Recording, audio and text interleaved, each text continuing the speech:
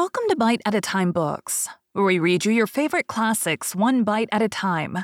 My name is Brie Carlisle, and I love to read, and wanted to share my passion with listeners like you. If you want to know what's coming next and vote on upcoming books, sign up for our newsletter at biteatatimebooks.com. You'll also find our new t-shirts in the shop, including podcast shirts and quote shirts from your favorite classic novels. Be sure to follow my show on your favorite podcast platform so you get all the new episodes. You can find most of our links in the show notes, but also our website, biteatatimebooks.com, includes all of the links for our show, including to our Patreon to support the show, and YouTube, where we have special behind the narration of the episodes. We're part of the Bite at a Time Books Productions Network. If you'd also like to hear what inspired your favorite classic authors to write their novels, and what was going on in the world at the time, check out the Bite at a Time Books Behind the Story podcast, wherever you listen to podcasts. Please note, while we try to keep the text as close to the original as possible, some words have been changed to honor the marginalized communities who've identified the words as harmful, and to stay in alignment with Bite at a Time Books' brand values. Today we'll be continuing Emma by Jane Austen. Chapter 11. Mr. Elton must now be left to himself. It was no longer in Emma's power to superintend his happiness or quicken his measures. The coming of her sister's family was so very near at hand that first in anticipation and then in reality it became henceforth her prime object of interest. And during the 10 days of their stay at Hartfield, it was not to be expected. She did not herself expect that anything beyond occasional, fortuitous assistance could be afforded by her to the lovers. They might advance rapidly if they would, however, they must advance somehow or other whether they would or no. She hardly wished to have more leisure for them. There are people who the more you do for them, the less they will do for themselves. Mr. and Mrs. John Knightley, from having been longer than usual absent from Surrey, were exciting of course rather more than the usual interest. Till this year, every long vacation since their marriage had been divided between Hartfield and Donwell Abbey, but all the holidays of this autumn had been given to sea-bathing for the children, and it was therefore many months since they had been seen in a regular way by their Surrey connections, or seen at all by Mr. Woodhouse, who could not be induced to get so far as London even for poor Isabella's sake, and who consequently was now most nervously and apprehensively happy in forestalling this too short visit. He thought much of the evils of the journey for her, and not a little of the fatigues of his own horses and coachmen who were to bring some of the party the last half of the way, but his alarms were needless. The 16 miles being happily accomplished, and Mr. and Mrs. John Knightley, their 5 children, and a competent number of nursery maids all reaching Hartfield in safety. The bustle and joy of such an arrival, the many to be talked to, welcomed, encouraged, and variously dispersed and disposed of, produced a noise and confusion which his nerves could not have borne under any other cause, nor have endured much longer even for this. But the ways of Hartfield and the feelings of her father were so respected by Mrs. John Knightley that in spite of maternal solicitude for the immediate enjoyment of her little ones, and for having instantly all the liberty and attendance, all the eating and drinking and sleeping and playing which they could possibly wish for, without the smallest delay, the children were never allowed to be long a disturbance to him, either in themselves or in any restless attendance on them. Mrs. John Knightley was a pretty, elegant little woman of gentle, quiet manners and a disposition remarkably amiable and affectionate, wrapped up in her family, a devoted wife, a doting mother, and so tenderly attached to her father and sister that, but for these higher ties, a warmer love might have seemed impossible. She could never see a fault in any of them. She was not a woman of strong understanding or any quickness, and with this resemblance of her father, she inherited also much of his constitution, was delicate in her own health, over-careful of that of her children, had many fears and many nerves, and was as fond of her own Mr. Wingfield in town as her father could be of Mr. Perry. They were alike, too, in a general benevolence of temper and a strong habit of regard for every old acquaintance. Mr. Knightley was a tall, gentlemanlike, and very clever man, rising in his profession, domestic and respectable in his private character, but with reserved manners which prevented his being generally pleasing and capable of being sometimes out of humor. He was not an ill-tempered man. not so often unreasonably cross as to deserve such a reproach. But his temper was not his great perfection, and indeed, with such a worshipping wife, it was hardly possible that any natural defects in it should not be increased.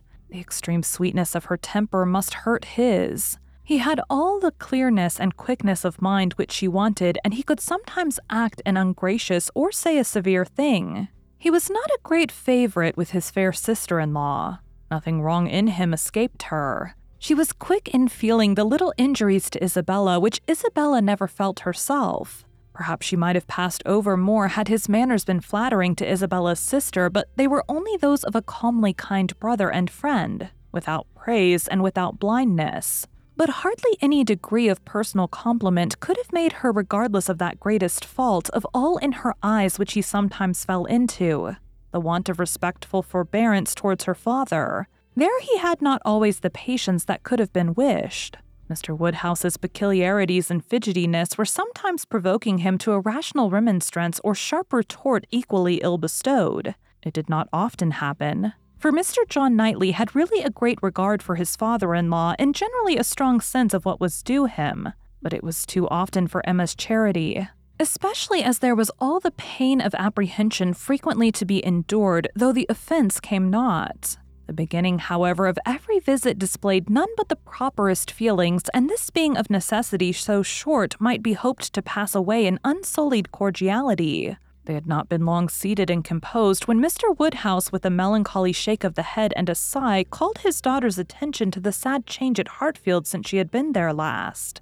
"Ah, my dear," said he, "poor Miss Taylor, it is a grievous business." "Oh, yes, sir," cried she with ready sympathy. "How you must miss her, and dear Emma, too! What a dreadful loss to you both! I have been so grieved for you. I could not imagine how you could possibly do without her. It is a sad change indeed, but I hope she is pretty well, sir." "Pretty well, my dear. I hope pretty well. I do not know but that the place agrees with her tolerably." Mr. John Knightley here asked Emma quietly whether there were any doubts of the heir of Randalls. "Oh, no. None in the least. I never saw Mrs. Weston better in my life. Never looking so well. Papa is only speaking his own regrets." "Very much to the honor of both," was the handsome reply. "And do you see her, sir, tolerably often?" asked Isabella in the plaintive tone which just suited her father. Mr. Woodhouse hesitated.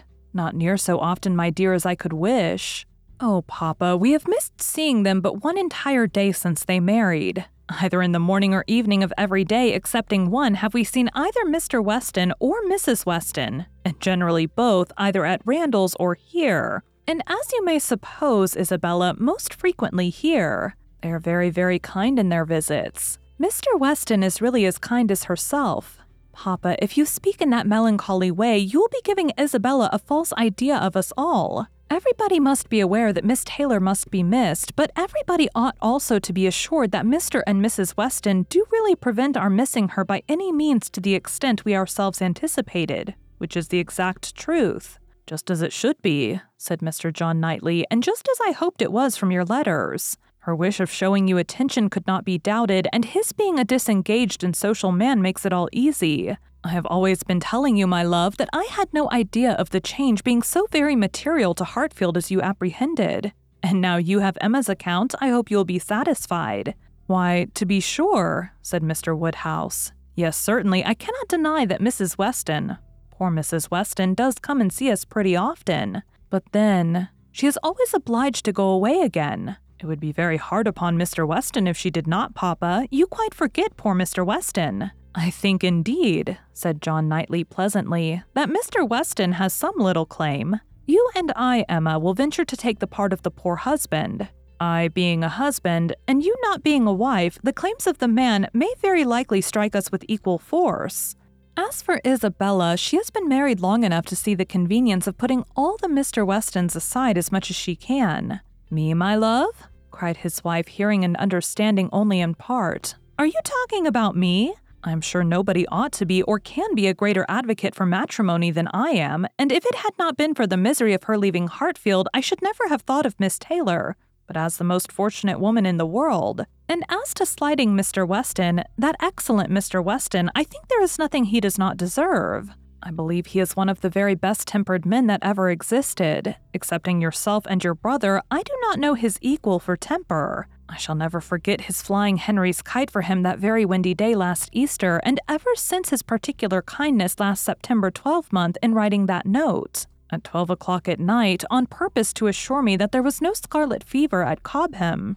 I have been convinced there could not be a more feeling heart nor a better man in existence. If anybody can deserve him, it must be Miss Taylor. Where is the young man? Said John Knightley. Has he been here on this occasion, or has he not? He has not been here yet, replied Emma. There was a strong expectation of his coming soon after the marriage, but it ended in nothing, and I have not heard him mentioned lately. But you should tell them of the letter, my dear, said her father. He wrote a letter to poor Mrs. Weston to congratulate her, and a very proper, handsome letter it was. She showed it to me. I thought it very well done of him indeed. Whether it was his own idea, one cannot tell. He is but young, and his uncle, perhaps.